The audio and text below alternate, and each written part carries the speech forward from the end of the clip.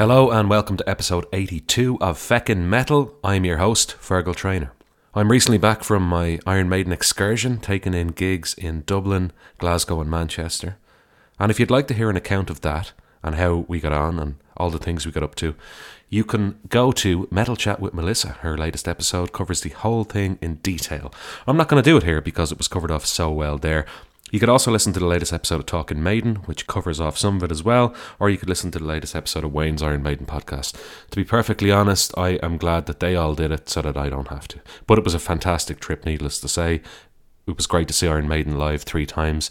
The Somewhere in Time songs live were fucking unbelievable. The Senjutsu songs were really good as well, and overall I think the whole show just worked amazingly well with the lights, the backdrops, the special effects, the fucking gun, all that shit. You know it was amazing. You've seen the clips online, I assume, or else you've been to some of the gigs yourself. Anyway, you will have heard that I used a different intro music there, which was also composed by Kyle MacNeil from Seven Sisters. And that's for the Ferg's Quest episodes. I've only used it very sparingly in the past. And yeah, this is a Ferg's Quest episode. I'm going on a quest to find new heavy metal, even though I've been listening to Gotham City for a while now. At one point, back in, I don't know, a couple of years ago, they were a completely new band to me, and I'd never heard of them before. And I went on a quest to discover them.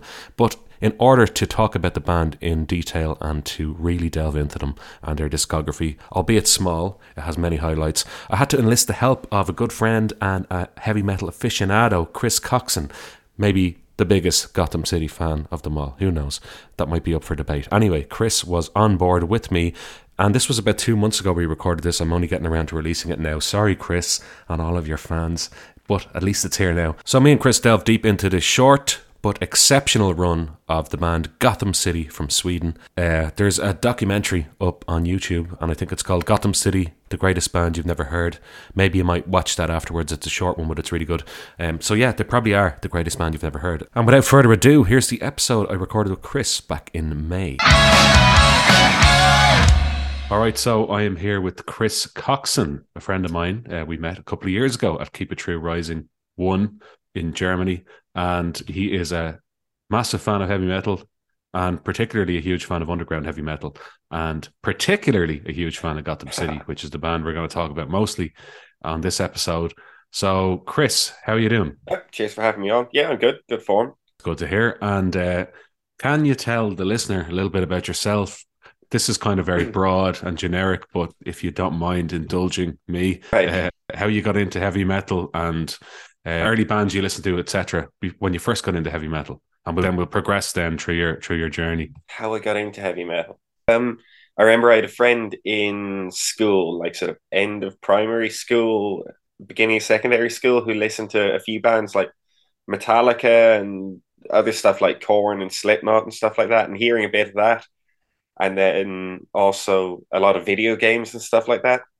I think a lot of people my age sort of got into it through that, like Tony Hawk games. There was an SSX snowboarding one that I remember had like Motorhead, Scorpions, and Maiden on the soundtrack. That was probably the first place I heard any of those bands. And my dad had a single of Paranoid that I remember him playing when I was a kid as well. So those were, I suppose, my earliest introductions to it.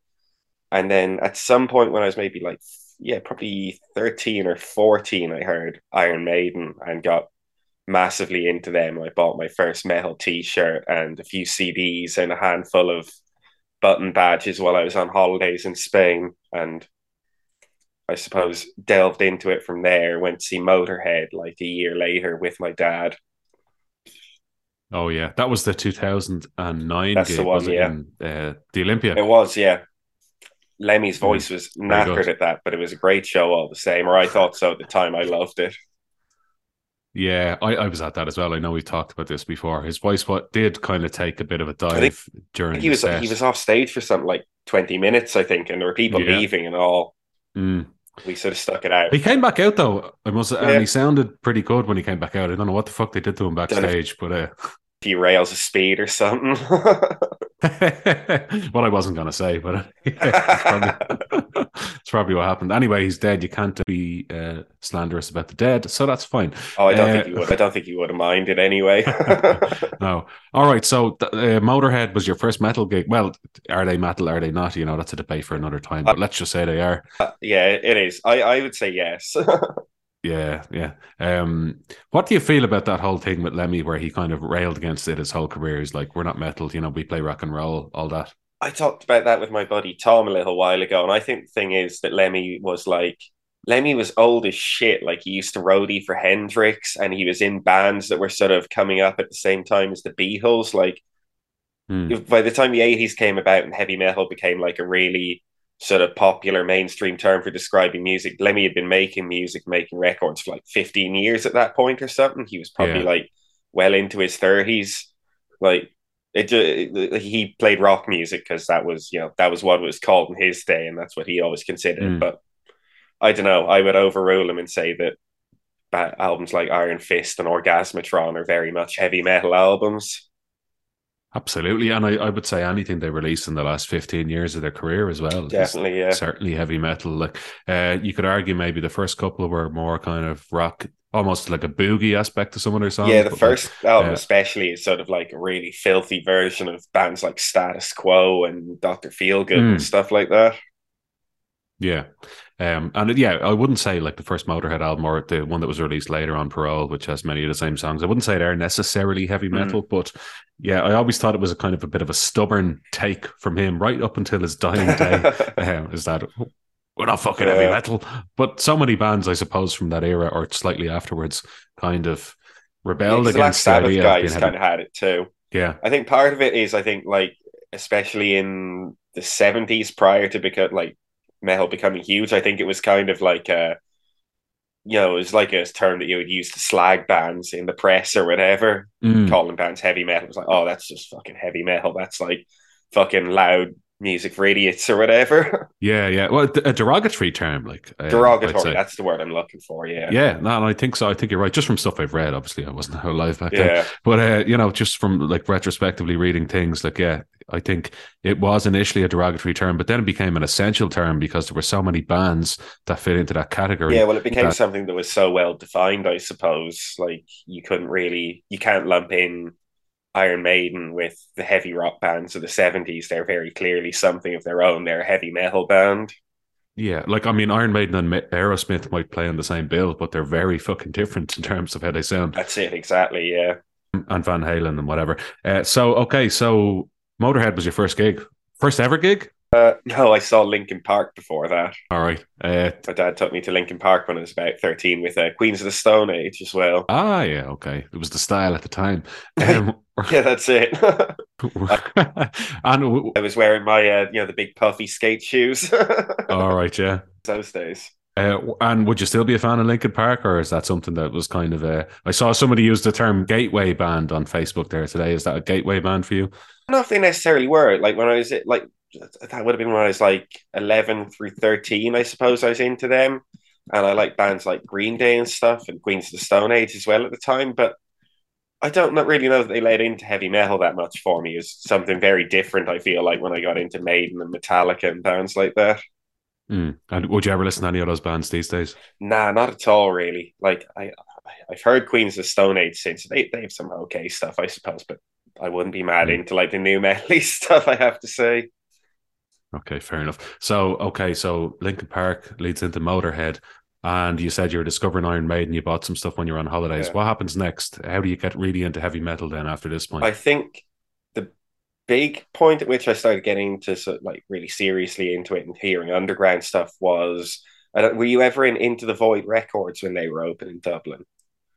So I don't actually know. Somebody asked me this a while ago, and I'm not certain whether I was or wasn't. With me, when I was younger, actually, and still to this day, I'll just be completely honest with you, I always find those independent record shops kind of Yeah. intimidating to go into. So you go in, and like often there's nobody in there except the owner of the shop, Yeah. and you kind of you have a little kind of flick through a few And records. Scopes is glaring at you from behind the counter.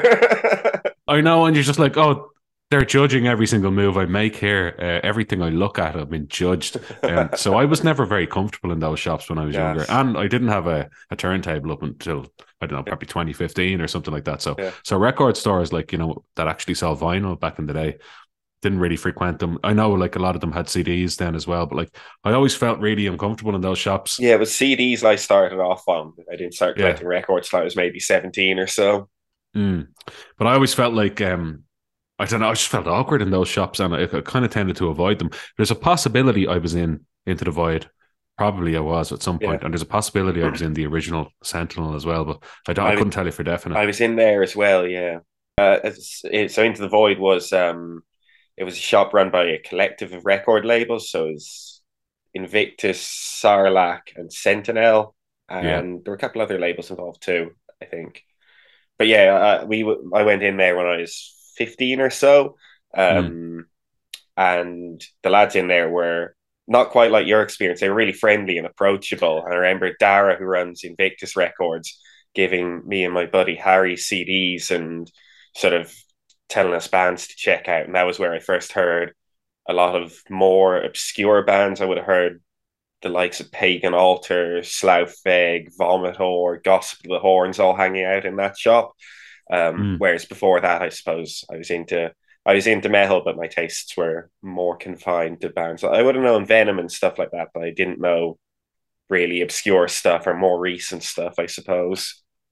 Yeah. Sorry, not to say that the people in these shops aren't friendly. This is my personal hang up. It's not. There's nothing to do with the people who work in those shops. This is me as an awkward person in general. I can relate to that a bit.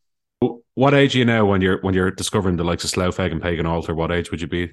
That would have been like 16 years old, 15 years old, 16 years old, I guess I started hanging out in there. Okay, so this is really interesting to me because I didn't discover the band Slough Feg until I was about 25. Yeah. There was some lad in work who told me about them. We were having a chat. We were drunkenly talking about Iron Maiden and Rainbow, a work night out. And he said something like, if you like them, have you ever heard of Slough Feg? I was like, no.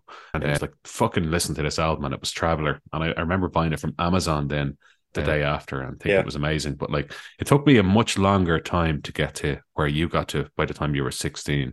So this is why, and as I said to you privately before, I learn a lot from your Facebook posts. You're always posting about, seriously though, I genuinely mean it. You're always posting about obscure bands, things I've never heard of, like Jameson Raid and Jonah Quiz, and just to name a couple. And I'm like, I've never even heard of this band in my life, and I go and listen to it and I really like it. So that's kind of why I wanted to have you on as well, because you're somebody who's like a lot younger than me. You're far more knowledgeable than me, Thank and you. you got to where I am now a lot earlier than me as well in your journey with heavy metal. So it's very interesting to me to learn about that. Okay, so by the time you're 16, you're listening to the likes of Slough Feg, Pagan Altar, that type of thing. So did that spark a desire in you to kind of understand or discover underground metal from that point? I suppose so. Well, I suppose hanging out in that shop, it was like up until that point, I had one friend in school who listened to metal, same as I did, and Was that Harry? we'd gone. That was Harry, yeah. Yeah. And I'd gone to a Motorhead, and I'd gone to see Iron Maiden with Harry as well. But beyond that, like we didn't When have was any. that actually out of interest? Maiden was 2010. It was the Final Frontier tour. Ah, yeah. But Very yeah, we good. didn't really have any concept of there being like this whole scene and new bands going on, whatever. And then we started hanging out and Into the Void, and it was like there were all these Irish bands we hadn't heard of before, like Zom were the big one at the time. Really fucking Right. liked Zom when they were around, went to see them a ton. And Never heard of them. they wouldn't be your cup of tea. They're sort of very Right, okay. cavernous, horrible death metal stuff. Oh, They yeah. were great though. But yeah, we started going to gigs. We were able to. There were some underage gigs, and there were other things that we managed to kind of slip our way into back then. No. And there were like events in the basement of the old Into the Void shop. They had like an album listening for a new Primordial album that come out. We were meeting all people from the scene. So I suppose it was, I don't know, I was getting the sense that there was like a whole fucking thing to be involved in and like all this shit going on, which was, it was exciting. Brilliant. Okay. So basically, from an early age, you were exploring the underground in heavy metal. You were not just happy to listen to the likes of Iron Maiden and Motorhead, you were kind of delving a lot deeper than that. And has that always, like, I mean, as far as I can see, you're still doing that. You'll post up something on Facebook where it's I don't know, a YouTube video of a band that had one EP back in 1982, and you'd be like, first time listening to this, etc. So you still obviously have that in you, that curiosity. Yeah. I think it comes and goes. I'd like the last 6 months or so, I've been listening to lots of new stuff and doing that, digging around for like old EPs or whatever, and sticking stuff up on Facebook. But for a good while, I think I sort of stagnate or I go off and listen to other stuff for a bit. But yeah, I'm still Okay. definitely fucking mega passionate about it. So it comes in waves. All right. Yeah. So mainly today we're here to talk about the underground Swedish metal band Gotham Yes. City.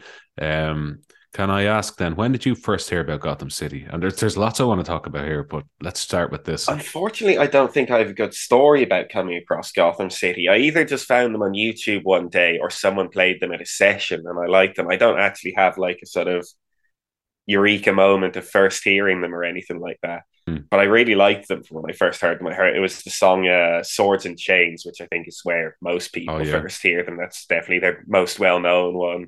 Hmm. Gets kicked up by the YouTube algorithm if you're listening to underground metal and that kind of thing. And do you remember when this was, even roughly? About 2014 or 15, I'd say.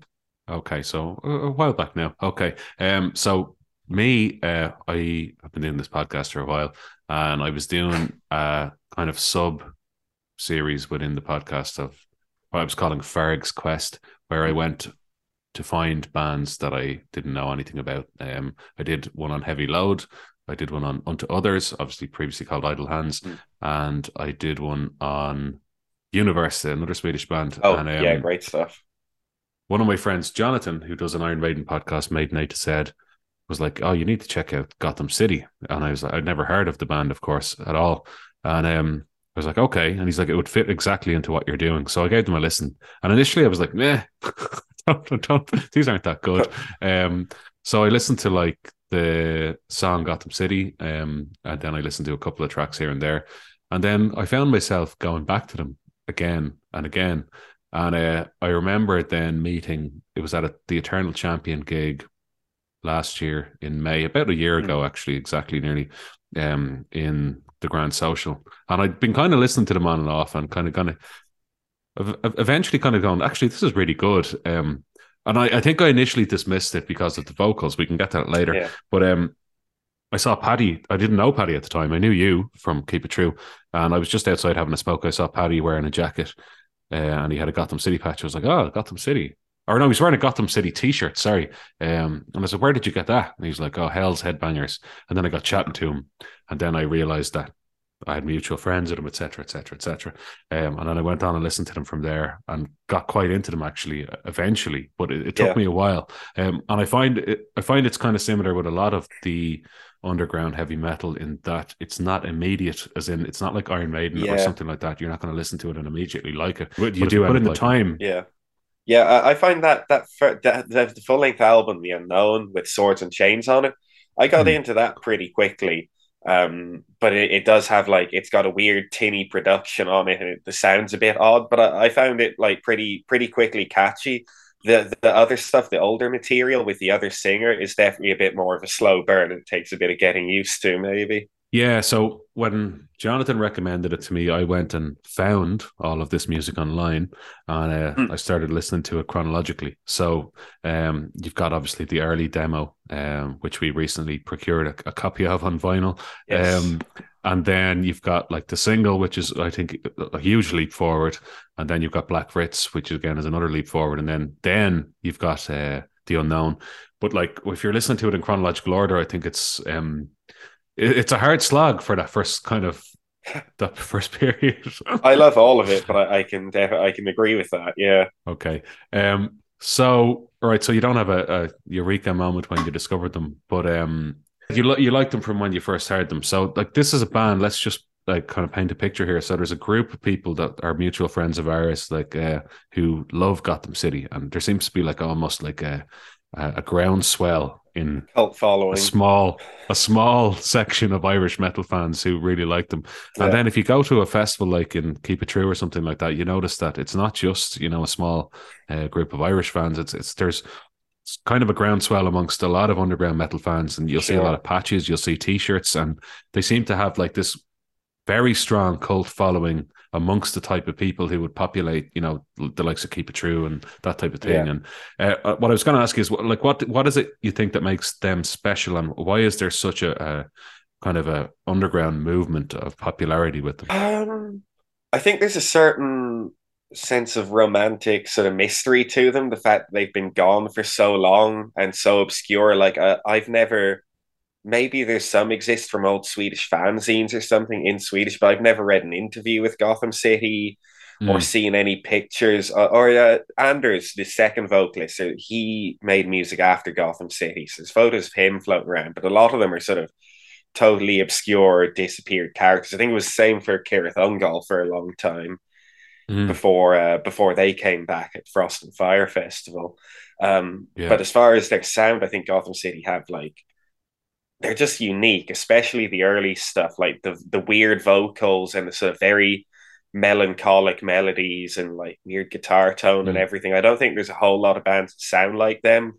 Where if you're Yeah. listening to a ton of 80s heavy metal, like there's so much variety in it, but a lot of bands can start to blend together a bit, and there's lots of bands that sound a bit like Iron Maiden, or like fucking half the German bands all sound like Accept or whatever. There's not really a lot of bands that sound like Gotham City.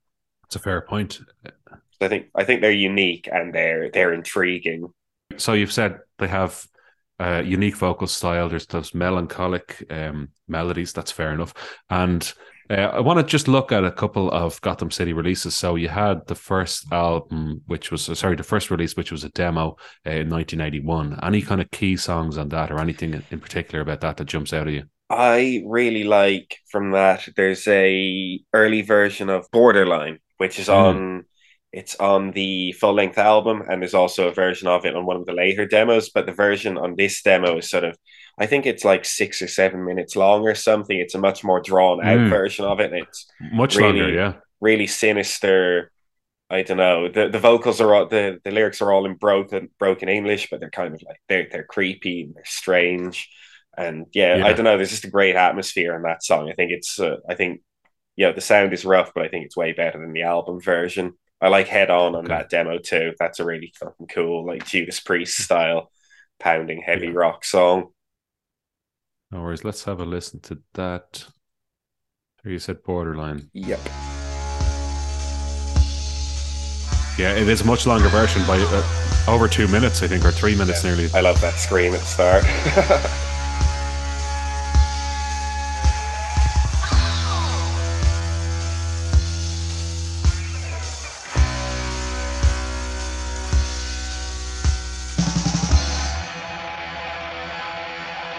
Fantastic riffing, just fucking The killer guitar opening playing is riff. fantastic. Yeah.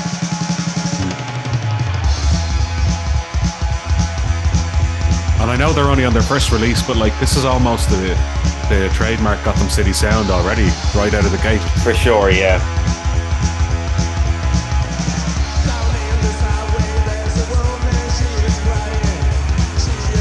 Yeah, it's a really, really fully formed sound as far as what they would go on to do, and it's like you were saying, it's a long song. It's sort of quite, I don't know, complicated arrangements and everything going on for a band Mm, doing their first demo in 1981 too, when it was sort of a fairly new art form doing this style of music. absolutely. So, I mean, you've got the singer Ola Olsson. He's not a traditionally skilled heavy metal singer, I'd No, say. he's not Rob Halford. He's certainly not Rob Halford or anyone really from that era, but that doesn't bother you. Those vocals don't, you don't mind that. I think they're great. I really like them. I think they work for. I was just talking about the sort of melancholic sort of sound to a lot of the riffing and melodies, and I think his vocals really work for that. They almost remind me of like post-punk style vocals, something like Sisters of Mercy in a weird way, more than Yeah, metal okay. vocals. I think they Mm, really work in that sense, and they stick out too. Like there's very few singers that sound like that, or when there are singers that sound like that, it might like the guy from Vice Human kind of sounds a bit like that, but it doesn't don't know work him. in the same way. It just sounds kind of crap when they do it. Some of their songs are okay, but it doesn't have that Gotham City feeling to it. Sure. Okay. And like that was something that took me a while to get used to. But I think actually when you do get used to it, the vocals suit the music because it's very Definitely. raw. It's kind of very. It's like it's how would I say, like it's lo-fi in the early releases. It's Mm. lo-fi production, and the vocals are not polished whatsoever, and none of the music is polished. But because all of it is kind of at the same level of unpolishedness, it actually does end up suiting the music when you get used to it. But I think initially for me, it was not a shock, but it was something I had to kind of digest. It was like, okay, so this person isn't a traditional Mm. kind of heavy metal vocalist, but As I said, I found myself going back to it again and again, and there was obviously a reason for that. Let's have a listen to the chorus here. Anyway.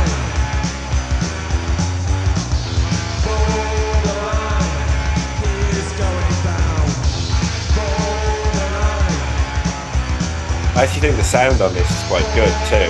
Like it's rough, but you can hear that bass really well for a demo recording.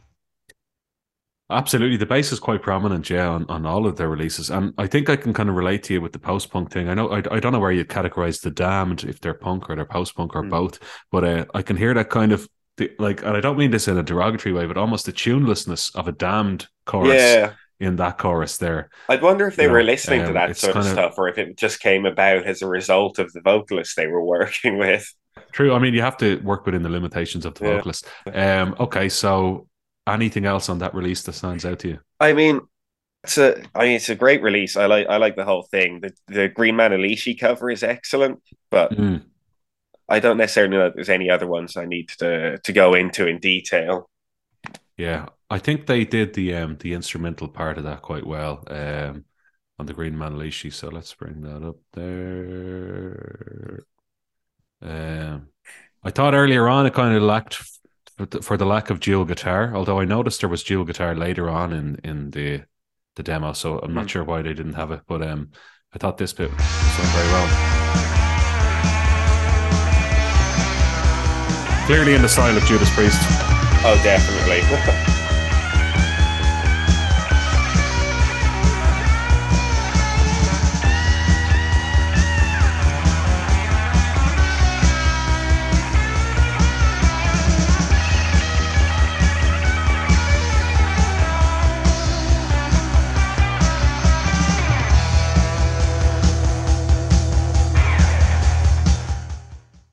So yeah, clearly competent musicians. Like they have a grasp of their instruments there. They know what they're doing, and an interesting cover to do as well because it's a cover of a cover. Yeah, yeah. I didn't know that song was a cover for many years. I always thought it was a Judas Priest song.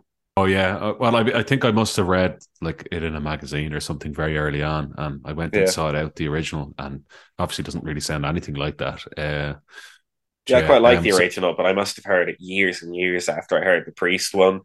So do I. Yeah, but it's from that fucking bizarre era of Fleetwood Mac, like really experimental and absolutely nothing like the radio hits they'd have later on. Yeah, yeah. I'm just looking at some of these other songs here. So a lot of them appeared on later releases. Black Ritz, of course, appeared on Black Ritz.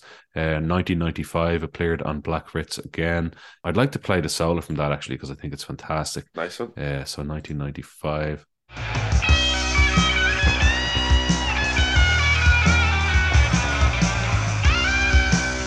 Bit out of tune, but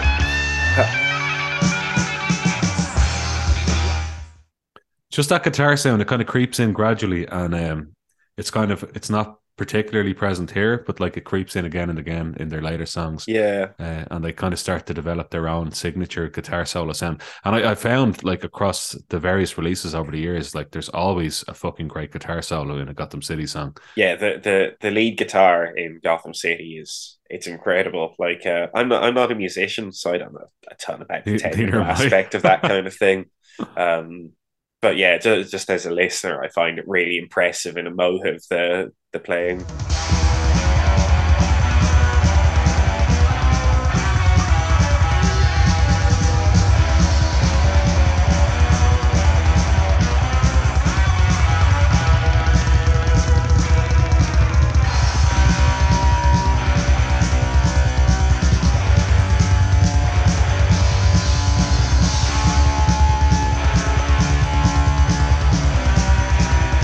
It's not quite guitar soloing, it's not quite riffing, it's kind of somewhere in between. Yeah,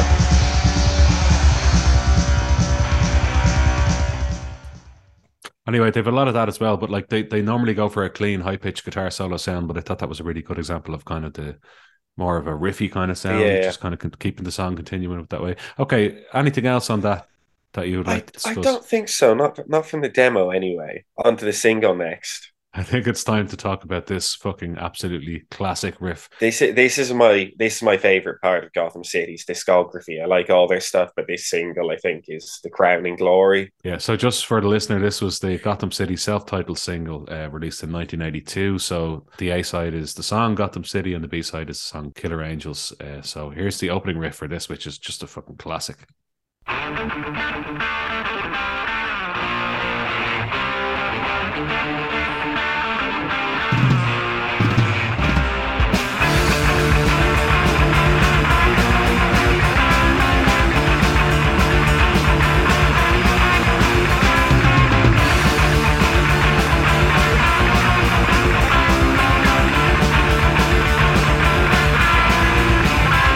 Just going to pause it there. So glorious. Yeah, absolutely glorious. No heavy metal party is complete without that riff.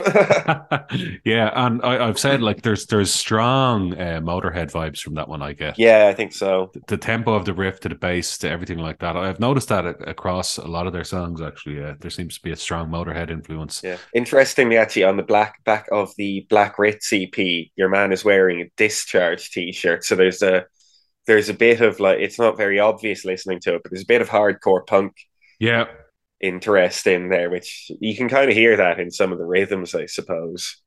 I noticed you said that actually recently. Yeah, I'm not familiar with Discharge, so I wouldn't pick up on that. But interesting to note, because I do get a punky vibe from a lot of the songs, especially this song actually.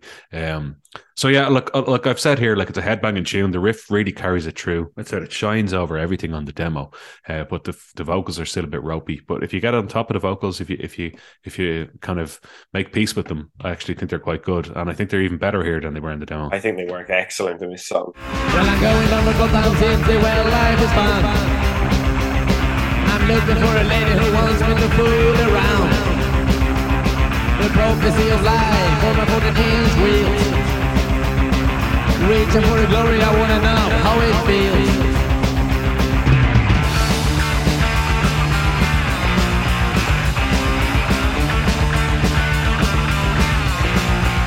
What I also love is like the variations on the opening riff that they use throughout this song. So that just there is kind of a variation on the opening riff. And later on, they kind of use a different variation on it as well. So it's like the same riff carries it through, but it's not played the exact same way. Yeah, they mix it up a bit. And there's some great soloing in there.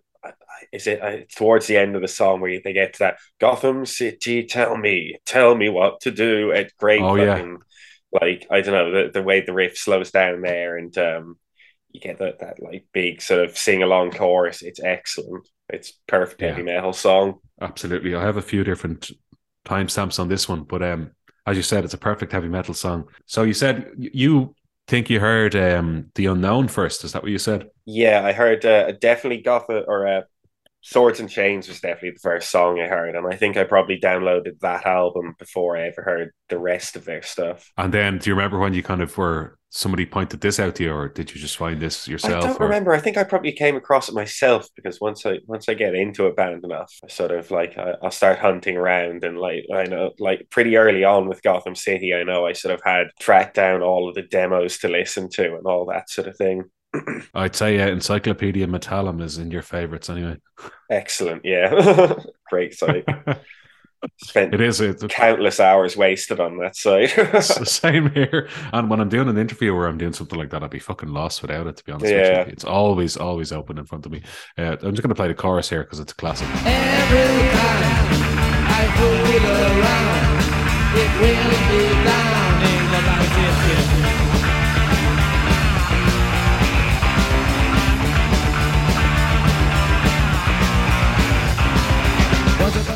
So, do you have any idea why the band decided to call themselves Gotham City? Is there a Batman link there, or have you any idea about that? No, going back to what I said about them being kind of mysterious, I've absolutely no idea why they picked the name. I've never really found any information on why they're called that, or what any of the lyrics are about, or anything really. I don't know. Yeah, and I think that's, like you said earlier, nobody really knows, and that's kind of the part of the mystique about it.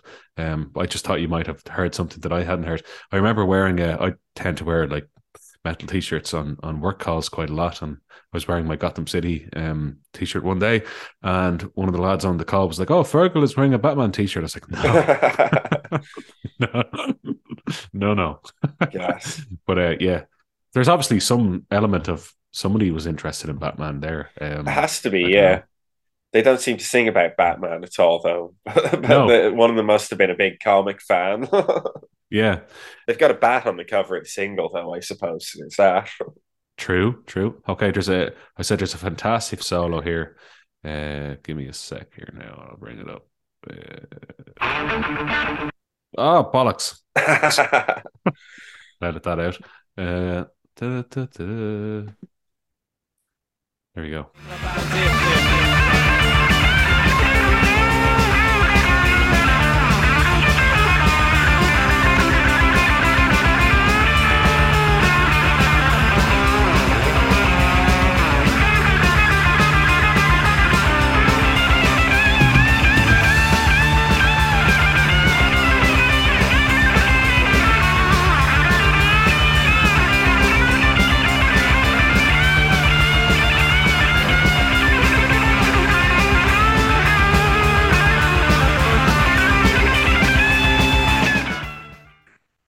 So that was fantastic, but they also go into another really memorable bit here, which is very catchy as well. So I'm just going to play that. It just continues on from what I just played.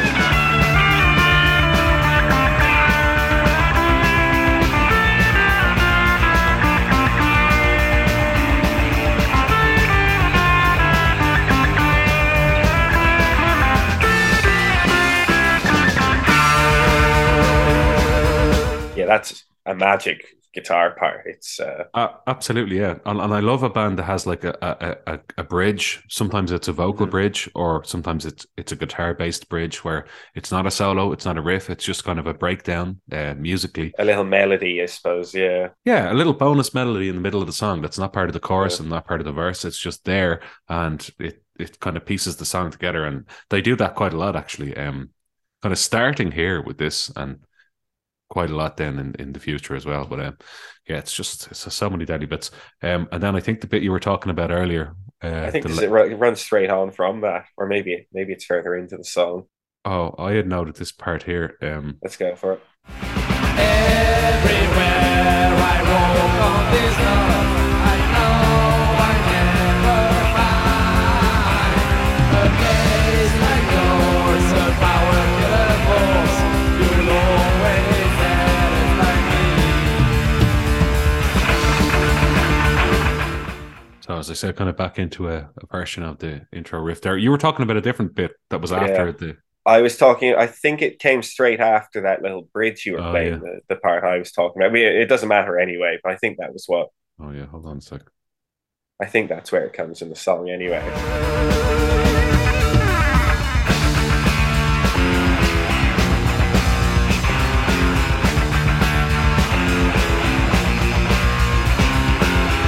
Yeah, this bit here. Every time I think of you, Gotham City, tell me what to do. Running for a better future, but I wonder why. I don't know, but you know, when you tell me I will die. Yeah, just so many bits in that song. Like it just makes it. I thought that's probably my favorite. I mean, picking out favorite bits of a song is that even thing, but I love that part of the song. I think it's excellent. It's really sort of catchy, fist pumping stuff, and sort of kind of it's emotional too at the same time. Yeah, it's powerful. I've just written here, this is a fucking gem. Even though I don't know what the fuck he's talking about in the lyrics. But every time he messes around, it will be down in Gotham City. Tell me what to do. Yeah. Sure, look, I mean, this isn't the type of band really that I would delve too deeply into the lyrics for. I'm not guessing there's too much substance. Maybe I'm wrong, but I don't think so. I think it's more the vibe, the sound, the riffs, the solos. Yeah, absolutely, yeah. Not necessarily a deep lyrical analysis of what's going on. So the next song, actually, it's a B-side, but that doesn't necessarily mean it's a bad song. It's actually... It's not as good, but I mean, that's sort of fair enough when you're following that. It's a great song. I really like Killer Angels. Let's have a wee listen to the intro here.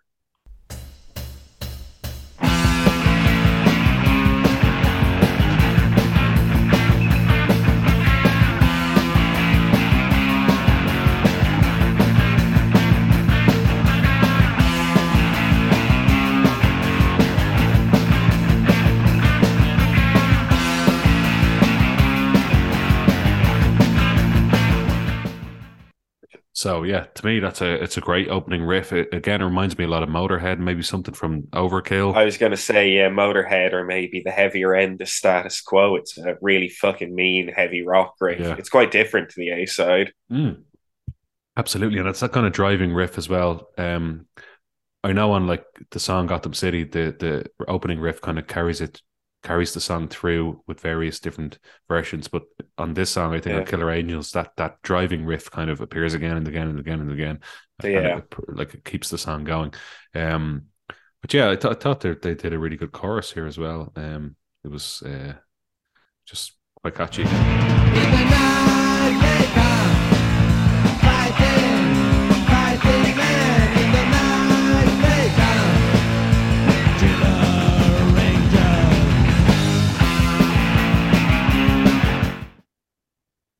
That fucking riff coming again. It's just fantastic. Yeah, it's one of those songs that focuses or it relies pretty heavily on one riff, but it's such a fucking great riff that you wouldn't really want it any other way. Sort of like Princess of the Dawn by Accept or something. Yeah. Really just works with this sort of one driving riff running throughout the song. Yeah. It doesn't need anything else. Like it's already done, you know. That's it. And then I said 203 is beautiful. That harkens back to some of that guitar sound that was used sparingly on the demo. I forgot to play the opening track from the demo, actually, which I think is great. It's that really, really melodic guitar intro, the very first track on the demo. I'm just going to play it now. Oh, that's right, yeah. I completely forgot, but I really love this. It lets you know. I need to have it. I'm opening up my iTunes to Gotham City so I can know exactly what you're talking about. You say like the first track from the demo and that kind of thing. It's called Spitfire. There we go. Spitfire, yeah.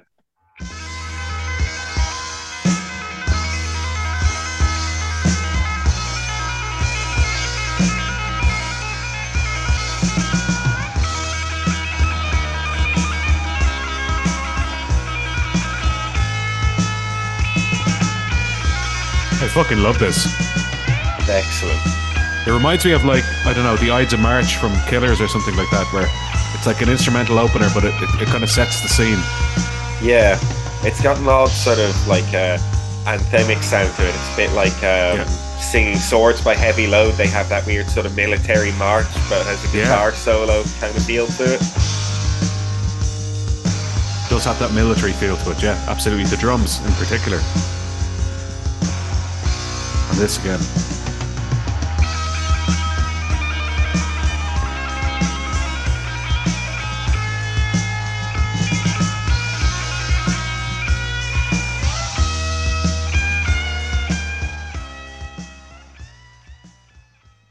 Anyway, we'll let the listener go and find that out if they want. It's called Spitfire. It's on the 1981 demo. But what I was actually talking about was Killer Angels. Yeah, around 203 in the song. It kind of reminds me of that a bit. So let's go into it.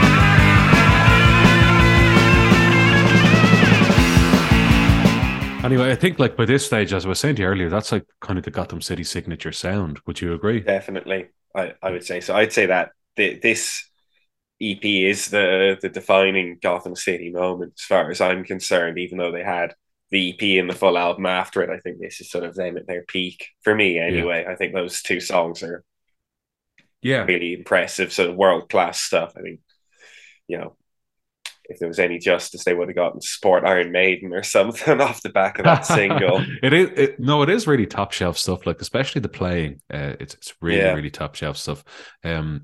But they appear to have a different or an extra guitarist for that release. So if you look it up on Metal Archives, they have one additional guitarist for that release Okay. on the single. Because I think they often had sort of either a guest guitarist or, the one guitarist laying down two tracks. But I think in most of the live clips of them, they actually only have the one guitarist, though none of the live videos are from this early on.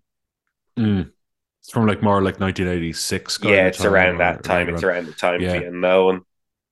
yeah. So Martin Edlund is kind of the constant guitarist, but for this release they had a guitarist called Thomas Persson, who disappeared by the time they did Black Ritz. Mm.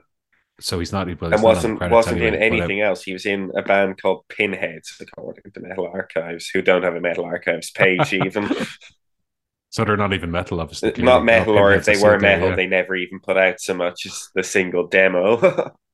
they didn't put out a fart. Yeah. So I love the guitar on the self-titled single, and there's a lot of guitar interplay back and forth between what clearly sounds like two guitars. Now, on other releases, it's obviously just the main guitarist, Martin Edlund, sorry, kind of riffing with himself. But it's got I don't know what happened to him. I don't know if he was just a temporary member of the band, but it's a shame because that the sound that they have on the self-titled release there It's is great, yeah. excellent. And I don't know if they ever really got it Yeah, I exactly don't right think so. back then. I'd say the guitar work, or at least how it's ended up sounding in the final product. I think that's the most sort of powerful and professional it sounded, to the point that you can compare it to Thin Lizzy. I think, like, I think so as well. in Yeah, I terms noticed a of lot of like fucking how well it's working together and how emotive and clean the guitar sound is.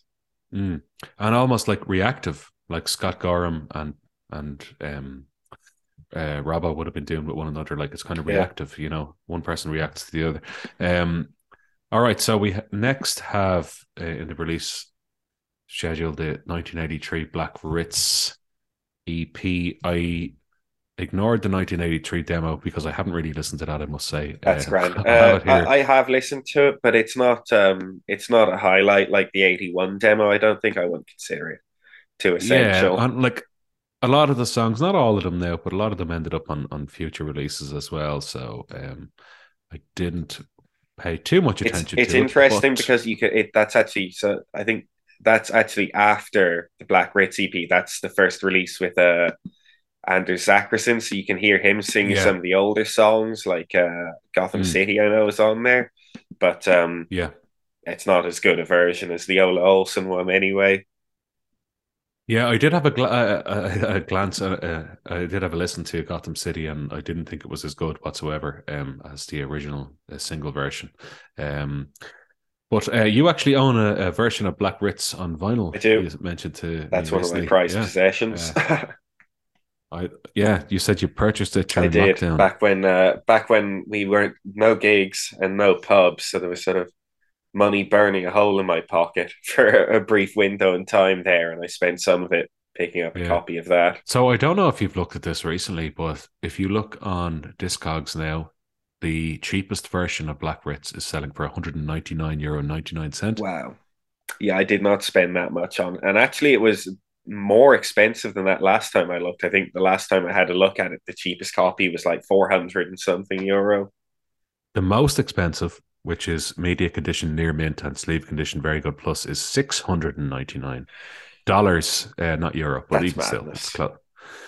Isn't it absolute madness? What are your opinions on this type of thing? Like where there's something like, let's say, a really limited edition, like the Universe LP is another one, and early Yeah. heavy load stuff, like original pressings and stuff like that. What's your opinion on this? Like people spending hundreds of euro Yeah. on an LP or an EP in this case? I mean, I suppose it is. It's not total bullshit. It's not like some of the collectible stuff you see, like, I don't know, Pokemon cards or something. Like, it is. Yeah, there's probably only a couple thousand copies, because like Pokemon cards are sort of like a manufactured collectible. They're sort of made to be collectibles. They're kind of just like this thing that's made for the sake of being collectible, and like I get you, action yeah, figures or whatever. Whereas this is just like an obscure record that was pressed in a few This thousand accidentally copies. became collectible. Exactly, yeah. So it's not total bullshit, but at the same time, I remember when I was first listening to these guys, I was looking at Yeah. copies of it for about €50 you could pick it up for. And at the time, that was too much to be Wow. spending on a record for me. But that was less than 10 years ago. I was looking at them for that. So I kind of feel like there Yeah. might be a bit of a bubble thing going on here. And there will be people that spend 700 quid picking up that Mm. record. And 5 years from now, if the vinyl bubble has crashed a bit or heavy metal isn't as in vogue as it is now, they might be sitting on something worth less than half that and kind of sickened that they've done it. Mm. Couple of things there. So you kind of said the vinyl bubble. Do you I think think this it is a has to bubble? be. Mm. Like I think there's a lot of people picking up like when you go into golden discs or whatever, you see lots of like reprints of big popular albums. They're all monstrously expensive for what they are. So it's 35, 40 euro 40 or euro something. Yeah. for, Yeah. For a Bowie album or something like that. Yeah. and you see the record players that they sell there too, which is presumably what all the people getting into vinyl now are playing them on. And it's like these sort of Bluetooth speakers with built-in turntables and built-in Yeah. speakers. Like it's like a turntable with two little speakers in the front of them. I haven't Mm. heard them, but like I have to imagine those things sound like dog shit. And I'd imagine Mm. people will sort of eventually decide, that they have enough records to look nice on their bookshelf, and that Yeah. it's just sort of it's taking up space, and that their real Bluetooth speaker probably sounds better than playing their records and pieces of crap Yeah. like that. Then the other thing you said was heavy metal being in vogue. Do you think heavy metal is in vogue now with vinyl, particularly now? I don't think heavy. Well, I think there's definitely a bit of a resurgence of interest in bands like Gotham City and Heavy Load and all those sort of classic obscure 80s heavy metal bands. I think Mm. there's probably more interest in that now than there was 10 years ago. Okay. And And do you think that's related directly to vinyl, or is it separate from that? I think it's separate from that. Or, well, I suppose people who are into it are generally into vinyl as well, but I don't know how linked those two things are at the same time. Mm. So, like, let's say the No Remorse releases, like re-releases of Heavy Load Mm. stuff. Like, do you think that's related to Heavy Load becoming more popular, or vinyl becoming more popular, or what is it? I'm just asking your opinion. Yeah, no, I'm not sure, to be honest with you, though. Yeah, I'm not quite sure how to answer that one. All right. No, I was just wondering No, yeah. what you thought. Obviously, like Heavy Load played Keep It True a few years ago. You were saying you Mm. saw them at was it Sweden Rock or no Muscle I, Rock? I saw them at I saw them up the Hammers in Greece, actually. Up to Hammers. Sorry. Okay. Yeah. So yeah, in that kind of way, you could say that they were in vogue. But like, do you think that crosses over a small bit into like people who don't go to those festivals, that they see like, oh, a record is popular, or it's on the front page of No Remorse, I should probably buy that? I think so. I think there's a pretty big contingent of people that are into all this kind of stuff who don't necessarily travel for festivals, or if they do, it's a lot less frequent. Like Mm, I mean, there's a good few people in Ireland who would be sort of fairly clued in with all that kind of thing, who you wouldn't really see traveling abroad for gigs or anything like that. yeah. Sorry, just some side No, questions no, there. yeah. Where were we? We were on the Black Ritz EP. We were about to move on to Black Ritz, yeah. But we hadn't moved on to it yet. Jesus, this is going to be a fucking marathon. Okay, so on the Black Ritz EP, any standouts there? Anything you'd like to discuss about that? An EP that you own, as we've mentioned. Yes, I think my favorite track on Black Ritz is the title track. I think that's great, evil sounding riff, evil That's lyrics. exactly what I've written here. The most evil sounding riff so far. Yeah, the most evil Gotham City song for sure. The Coven's pretty evil as well, but Black Ritz. Yeah, okay, let's have a quick listen to that opening riff, which is evil sounding.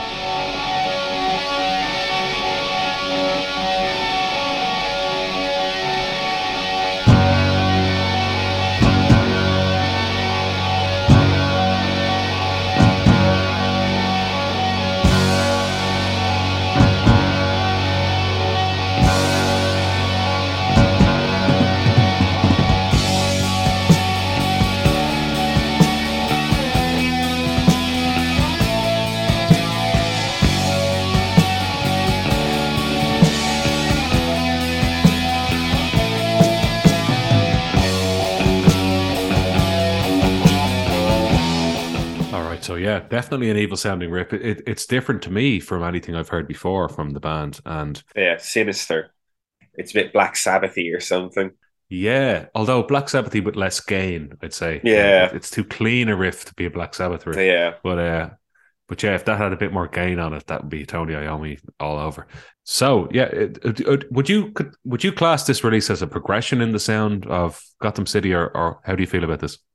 It's definitely changed. Progression. I don't know. I mean, it's still pretty steady. I think it's still pretty classically Gotham City sounding, I suppose. But songs like Monsters of Rock, the opening song, is kind of quite different to the single. It's a bit more, I don't know, it's a bit more standard rock song sounding, I suppose. And then you've got Black Ritz, it was very, I don't know, Black Sabbath, Merciful Fate kind of influenced. And I said I noticed a kind of a gallop, which reminded me a bit of Iron Maiden. Yeah. Actually, I'll play that there now.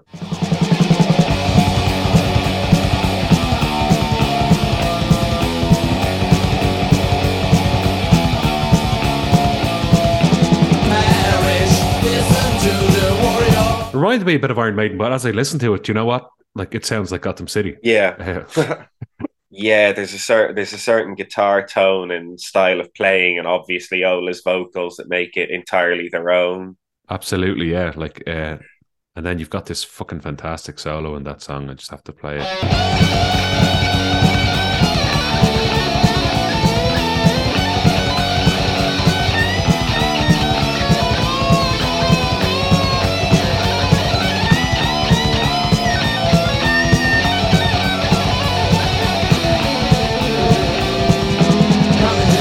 So it's one thing I've noticed again and again with Gotham City. It's like the song can be decent, good, great, but there's always a fucking great solo. Absolutely, yeah. No, the lead guitar playing is a big part of what makes them so special, I think. Sorry, I'm just on the move here. I'm going to grab myself another can. No worries, go for it. Yeah, I mean, I think it's time that people started talking about Gotham City as one of the great guitar bands. Like, you don't really hear them mentioned in that same breath, really. You don't hear Martin Edlund spoken about as one of the great guitarists of the 80s, but maybe he should be. And it's a real pity they didn't seem to, with the exception of Anders Zackerson, none of them really seem to have carried on playing metal even after Gotham City fell apart. I don't know what happened to all of them. It's a terrible shame. And it's quite unusual, actually, because when you look at the likes of Metal Archives, whatever, you see all these people from these 80s bands, and they've gone on and they've done different things, and they've been in many different bands, and often they've been in many bands you've heard about, for a brief stint or something. If you look at the number of people who went through Angel Witch or something like that, you're like, Jesus Christ. I actually think, though, the drummer from Gotham City, I think, played briefly for Yngwie Malmsteen, which is pretty impressive, though I don't know about the guitarist. Okay. I don't know that he went on to do anything else. Anders Zackerson was in a power metal band called Nocturnal Rites in the 90s, who were actually quite good. They're worth checking out. I've heard of Nocturnal Rites, yeah. I've a vague... Are they still around? They might be. He's not still in them, but they definitely kept going after him, and they may well still be going now. I've only heard the 2 albums that he sang on, though.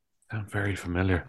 I came across them because of my Gotham City interest and didn't really pursue them beyond that. I have a vague feeling that I've seen them. All right. That's possible. Hold on a second. At Sabaton Open Air. Yeah, they played at Sabaton Open Air in 2018. I was at that. Yeah, I definitely would have watched them. Yeah. I remember the name all right. But I couldn't tell you anything else other than that. All I can say is that I pretty much watch most bands at that festival all the time. So well, the In a Time of Blood and Fire album, I definitely recommend that. The second one, Tales of Mystery, is good too, but the first one is an excellent album. Not quite, I wouldn't quite say a continuation of Gotham City, but it's cool. It's worth checking out. Yeah, okay. So anything else on Black Ritz you want to discuss? Black Ritz. Anything that's integral to the sound of Gotham City? I think Born to Rock Hard is another one of their sort of defining anthems, and one that you hear at a lot of parties and festivals, and a good heavy metal anthem in general. Do you prefer the version on this or on the 81 demo? I prefer the version on this EP, actually. I in a lot of cases, I like the demo version better from that 81 demo, but I actually think the EP version of that song is stronger. Yeah, let's have a quick listen here.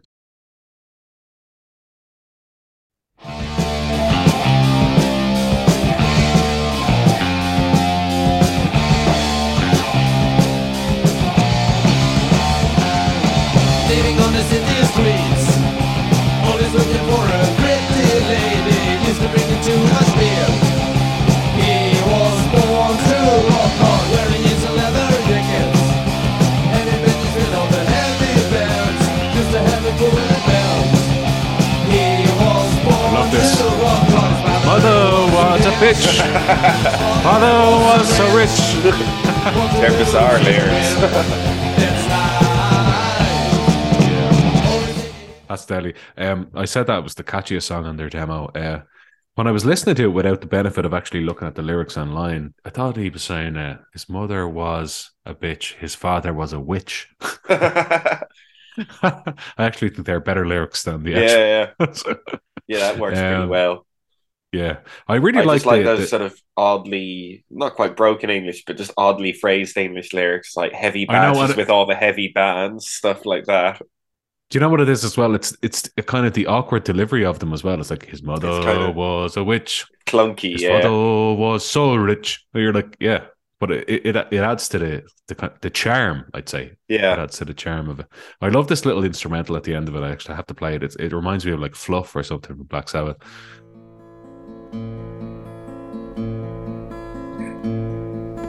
In Vino Veritas. Yeah, do you know what that means? Or if it's an existing piece of music they're covering? I actually don't know. In Vino Veritas, it's like there's people tell the truth when they're drinking. Aha. It's Latin. Expose myself as completely... So I think it means in wine is truth. Like the truth comes out when you're drinking kind of thing. That's quite good, actually. I don't know why I never bothered to look that up before.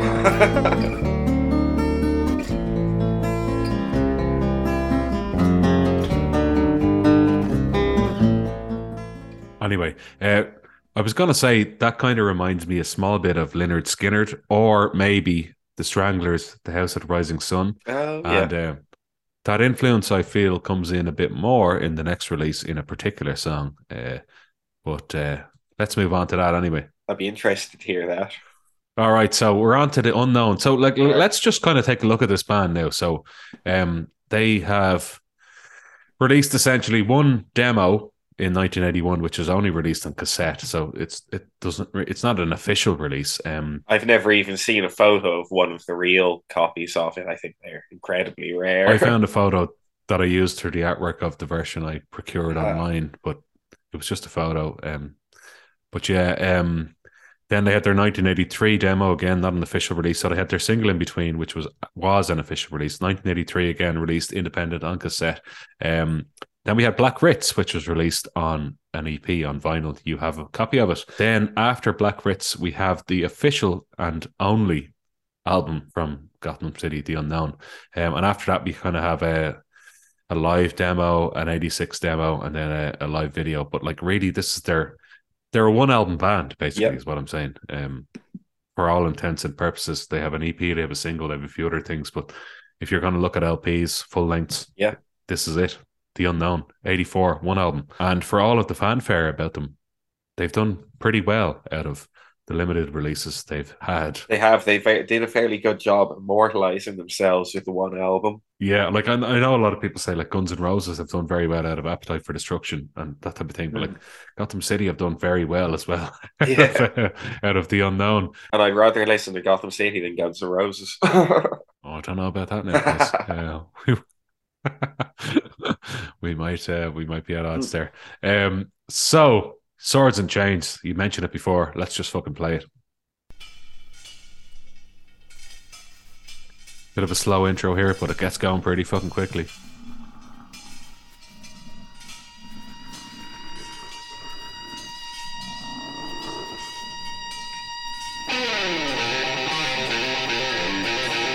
What a riff.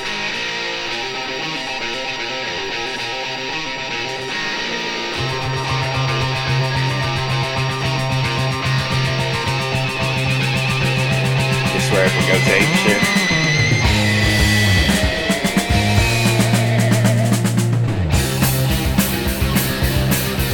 This is fucking sublime. This stuff was fucking amazing.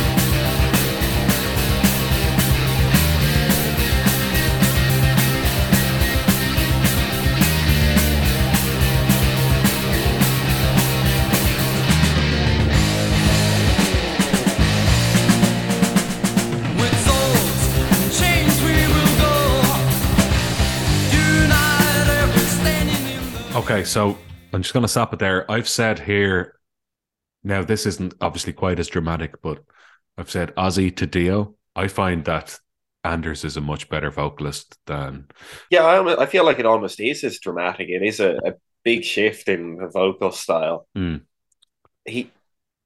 is definitely like, he's technically a better vocalist, but I'll always prefer the Olis stuff. I like it. I think, and that's fair enough. I think he's got a certain character and uniqueness to him. Not that Anders Zackerson is a bad vocalist at all, and the album with him is great, but I don't think anything quite rivals Olis stuff. But this is going to be the first time, unless they've heard the 1980... Sorry. Was Anders on a previous... demo? Was he on the 83? He was on the 83 demo, yeah. But he wasn't on Black Ritz? Yeah, I've seen... Yeah, I think Metal Archives might have it mixed up, or maybe they had the EP recorded and ready to go and then changed vocals before it was released. I don't actually know. Oh no, he is here, yeah. He's listed as on the 1983 demo, but not on Black Ritz. Yeah. So they could have come out in kind of reverse order kind of thing. Yeah. Okay. Yeah. Okay. Either that or Metal Archives is just mixed up, one of the two. Don't you dare criticize Metal Archives. I pray to the Metal Archives God more than any deity that exists. Yes, okay. So to me, it's a huge step up in vocal ability. I said Ozzy to Dio, not quite probably, but I think The Unknown almost sounds more like a typical 80s heavy metal album, not in a bad way, but it sounds more like what you would expect. And we were talking earlier about the sort of weird, almost post-punky vibe to the vocals and the punky aspect to it and the weird sort of sludgy sound on the early stuff. That's all sort of, it's gone. It sounds a bit more polished, classic. Yeah, traditionally 80s heavy metal sound to it, I suppose. A bit more polished and a bit more, I don't know, in step with what other bands in Sweden were doing at the time. Sounds a bit more like Heavy Load or Parasite or that kind of thing. But at the same time, they do still have that like distinctive guitar style, and like it does still sound like Gotham City, certainly. Yeah. There's something about it, and it's a fantastic album. It's a 10 out of 10 album for me. Yeah. But it's not it's not as unique, I suppose, as the stuff with Ola Olsen. Yeah. I'd say that's a fair point, yeah. That's it's fair. So we have the chorus comes in here. We are riding on in the storm. You can see of his sword and chains. Doesn't matter in the open rain. We will catch the sun and the moon.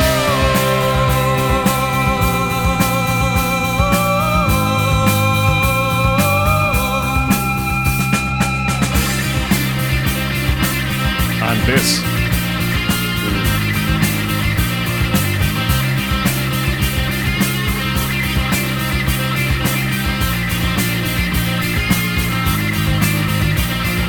Actually, I don't even know if that is the chorus. Sorry, I think it's more of like a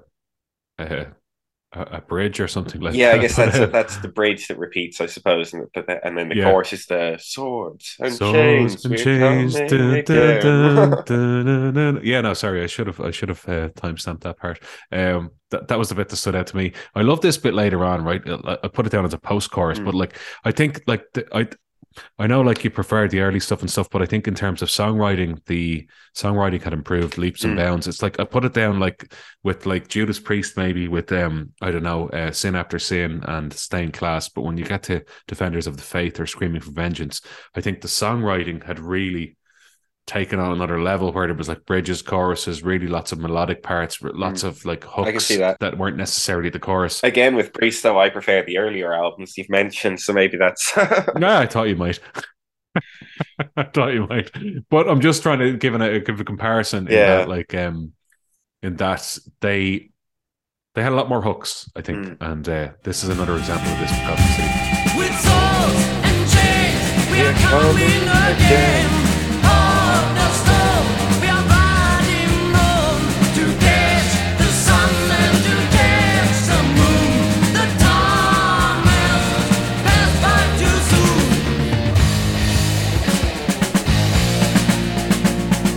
Crazy Sullivan.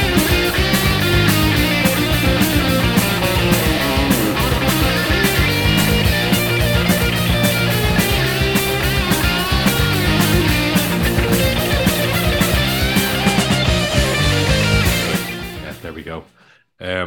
All right, so Swords and Chains, opening track, obviously a fucking classic. Yeah, as that's well. the song that got me into them. It's one of the main ones you'll hear if people are playing Gotham City at parties, festivals, after gigs, whatever. Classic.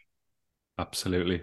Any other tracks on this that stand out here that you'd like Let's to have a look discuss? at the track list. I really like Going Insane off this one, actually. That's an excellent song. Oh, yeah. And Ravaging Town as well is another. I've many times coming out of work on a Friday, I'll stick that one on the headphones as I'm off to the pub or a gig or whatever. Let's have a listen to Going Insane. I love the start of this, actually. We just played it there.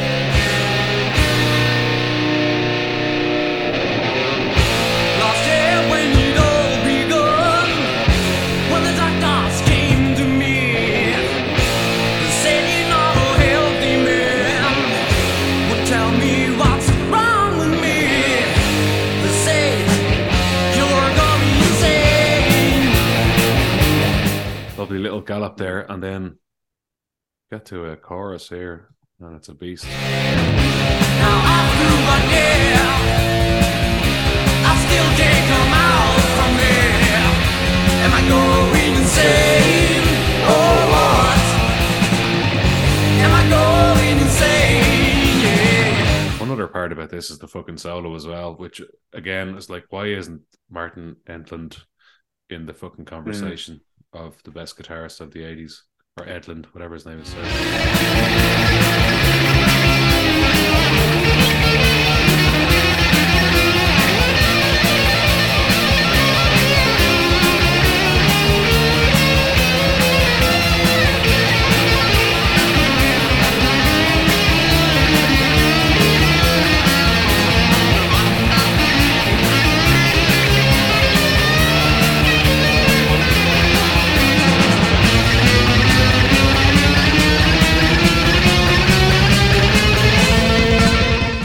Genius.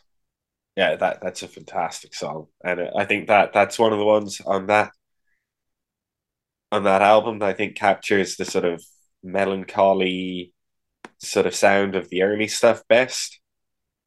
Very classic Gotham City. I know what you mean. So, like, they're not necessarily upbeat melodies. They have a bit of it's almost like they're singing with regret. Definitely, yeah. Like that. Yeah, it reminds me of certain Yeah. Thin Lizzy stuff, like from Bad Reputation, some of the more sort of introspective and bleak stuff from them. Absolutely. And I know the kind of tone you're talking about. It's like, I'm singing a song here, I'm singing it loudly, but I'm also kind of forlorn about the topic. Yeah.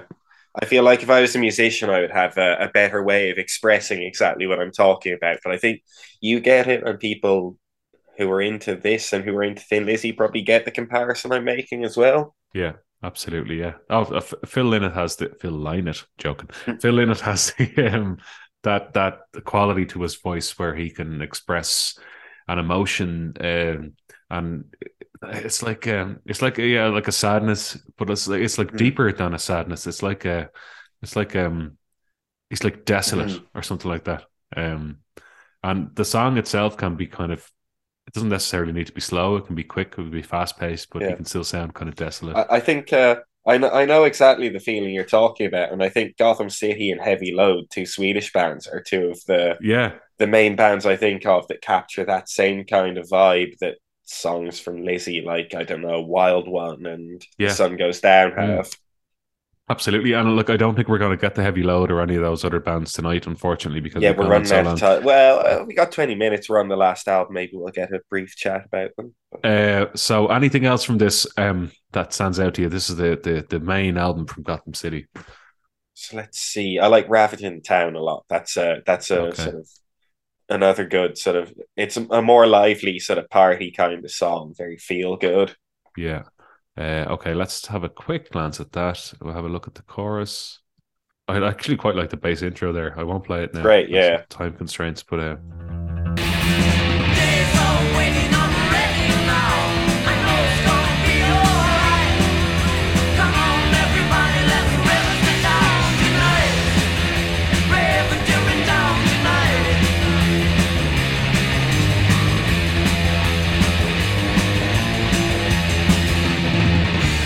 that's good. And actually quite like this part of it as well, which is kind of breaks it down a little and sounds a bit different. When the festival's over, I'm thinking of you.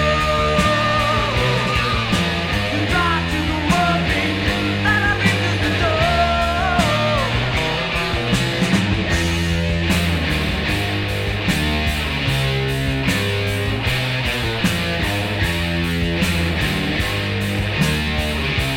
They have a kind of a talent of breaking these boogie or these fast-paced songs down into a kind of a Sabbath riff, which is very Yeah. talented, I think.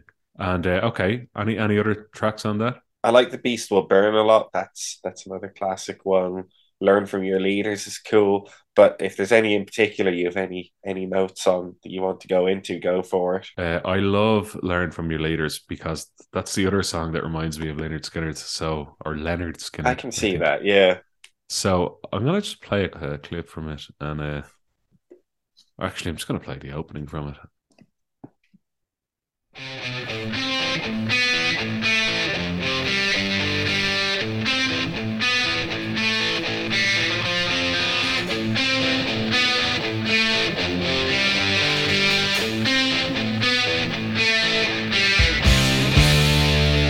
Here we go.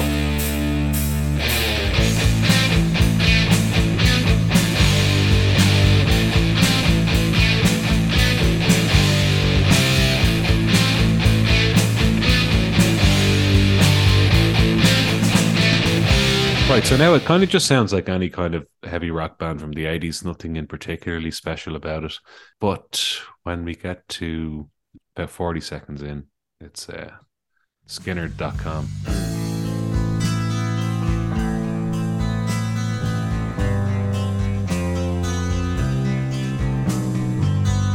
Long ago, when the war still exists, there was a time of eternal darkness.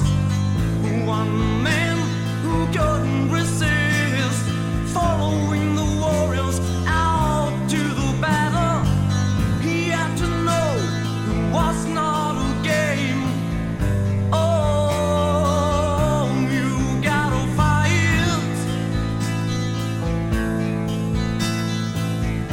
We are standing together right beside you. Or to me, that just gives me vibes of like Simple Man or something like that. Yeah, I'd never thought of that before, but I can definitely see what you mean now, listening to it there. It's that kind of picky kind of guitar, kind of not particularly heavy gain Yeah. electric guitar picked, and the really melodic vocals. I think they're Anders' best vocals, I'll say. And then 128, I have noted here, is like the best riff I've heard from Gotham City so far. I'm going to put it in here. Oh yeah, this is fantastic.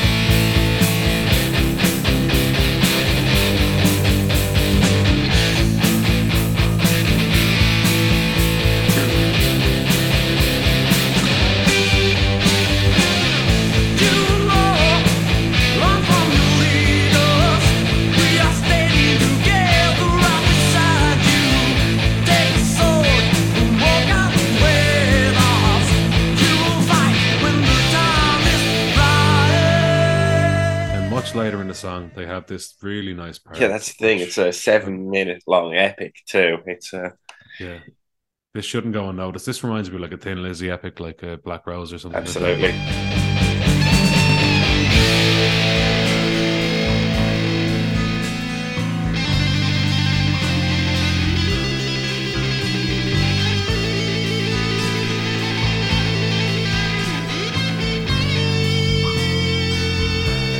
Kind of bluesy solo. Yeah.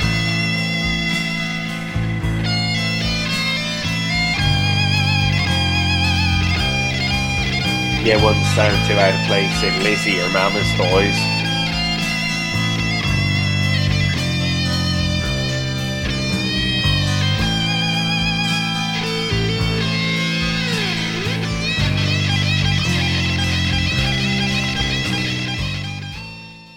Anyway, that goes on for a while. I don't want to play the whole thing. So, yeah, Gotham City's kind of an overview of them. But there, in general, in Sweden, there's just such a wealth of underground heavy metal. We mentioned Heavy Load. Yeah. There's a band like Torch, who I saw a glimpse of. I Keep It True Rising 1, I think. Yeah, I actually missed them. I probably should have. I should have gotten in to see them, but they're one of those ones where I'd sort of lost track of myself and was talking shit or drinking in the car park. So did I. I think sure, listen, don't talk to me about it. I did a load of that. I Keep It True just now. The real one, the recent one, the main one. I missed more bands than I saw. But yeah, and then there's like Universe, which I did an entire episode on and stuff like that. But it's like there seems to be such a wealth of underground Swedish metal from the early to mid 80s, and it's like There is. Have you listened to Parasite? No, I haven't. There you go. Parasite. I have to send you Parasite after we finish here. They're another great one that have that kind of eerie, melancholic, heavy load Gotham City kind of vibe to them. Yeah, it's such a rich vein to tap. I mean, I have done as I said, a Ferg's quest on Heavy Load, and I did one on Universe. But what like give us a highlight from Heavy Load there, and we might take it home. Highlight from Heavy Load. Saturday Night, probably my favorite song from them off the top of my head. Okay, let's have a listen.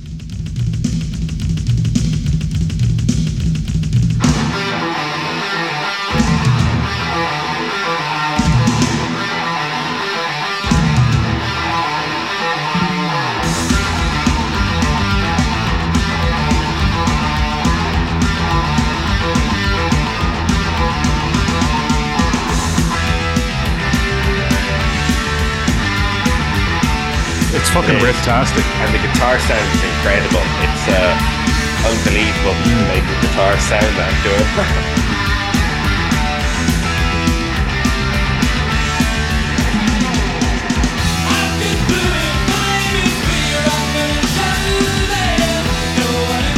Did you know Phil Lynott plays bass on a song on this album? He plays bass on Free.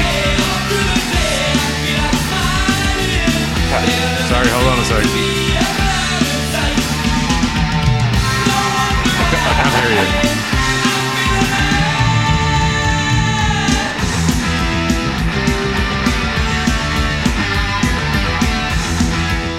Sorry, I couldn't hear what you were saying there. Go on. No, you're grand. I was asking if you were aware that Phil Lynott played bass on a song from that album, actually. Only from your Facebook. Yeah. I remember you mentioned it. What is it, Singing Swords? It's Free, actually. Free he plays. Oh, sorry. And, I met, when I saw Heavy Load, I met Eddie Malm, and I asked him about that. That was the one thing I wanted to talk to one of them about. And I asked him what Phil Lynott was like and how that was. And he said he's a really nice guy. They got on well. They spent, he came up to visit them in the studio, and he wrote the bass part for Free on the spot, and then he played it with them as well. And then they spent the evening playing pinball together. Very good. Yeah, no, I did see, which I thought was a cool little story. I did see mention of that on your Facebook before. Yeah, and look, I did plan to talk about more Swedish metal with you. Maybe we'll do this. We'll do another one of these, and I think we probably will. Yeah, it should be good. I'd be happy to come back. But any final words on Gotham City? Why should people listen to them? Gotham City, unique, special band, genius. Give them a go. Hopefully the clips here will have encouraged everyone to go and check them out more than anything I can say. I hope so. We've played some great little snippets of some of their best songs, I think. I think so. Okay, and let's ask another question here. So, like, as I said, they're popular amongst a small group of underground heavy metal fans in Ireland. Who started this movement? I think it would be fair to say that I did, sort of by accident. All right. So Paddy is taking credit for the Gotham City Clang Festival. He does the Facebook page, yeah. The whole thing started with me asking Scobes at his DJ nights in Foggy Dew to play Gotham City, and he never had it. It was like he did it every month for a long time there. Yeah. And every month I'd ask for Gotham City, and he wouldn't have it. So then at a certain point, it became like I would ask for it and he wouldn't have it. And then I get all the other lads to go over and ask him until eventually he got it. We'd do it every month when he did it, go up and hassle him. And then it turned into the whole thing of like when there were all those gig cancellations a few years ago, like Clang Festival and Ireland Metalheads Gathering or whatever it was.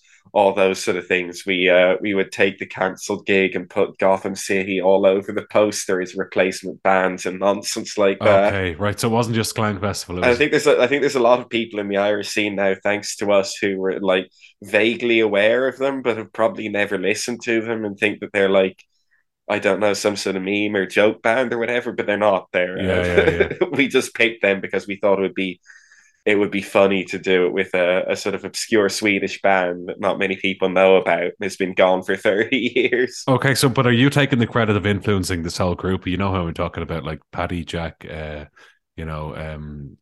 all those people. Are you taking credit for that? We were more or less all of those lads were already into Gotham City, so I'm not taking you credit for getting them into the band. But who got them into it, Chris? I got who did I would have got some in. I know I showed Jack Gotham City, probably Paddy as well. I don't know about the rest of them, but I definitely started the whole thing of like the stupid Gotham City joke and hassling trolling. Every DJ. Gotham City trolling, yeah, hassling every DJ and everything we go to play. Very good. Okay. Oh yeah. So Ola or Anders? I think you've answered that question. You prefer Ola definitively. As much as I like the Anders stuff too, Ola is my favorite. Yeah. Okay. Very good. And you're Anders. Yeah, I am Anders. Yeah, I will admit. Fully. Okay. Anything else you'd like to add? Anything final? Well, we didn't really get to the full on Swedish heavy metal discussion, but I had 2 websites up that I was going to recommend, and I might as well recommend them anyway in case people want to have a look at more Swedish heavy metal. The first is called Swedish Hard and Heavy Encyclopedia, and they're at fwasham.com, first wave of Swedish heavy metal.com, I suppose. Yeah, FWISHM, yeah. It's I suppose a metal archive style site, but dedicated to the 80s heavy metal scene there. It's good resource for reading about bands like Gotham City and tracking down demos and all that kind of thing. Mm-hmm. And the second one is on, have you ever been on the website The Corrosium? Not that I recall. No.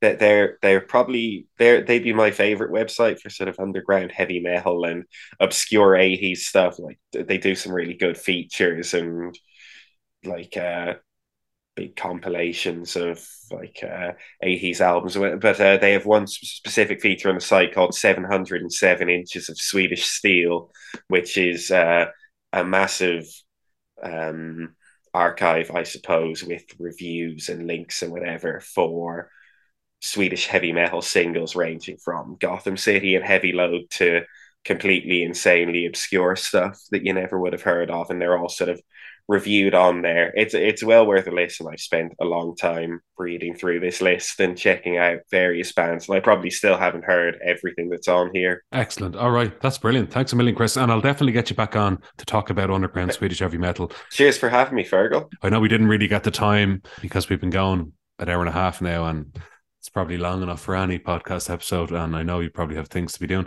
So thanks a million for joining. I really appreciate it. And cheers for having me. It's always an education and always a pleasure to speak to you, Chris. So I do appreciate it. And yourself, Fergal. Thank you. All right, so that was a Ferg's Quest episode with special guest Chris Coxon, heavy metal aficionado on the band Gotham City. I hope you liked what you heard. If you're trying to seek out that music, it's not really readily available. The album The Unknown is available now on Spotify recently only, and actually Heavy Load are only recently available on Spotify as well. You can go and check out a compilation by them if you look them up.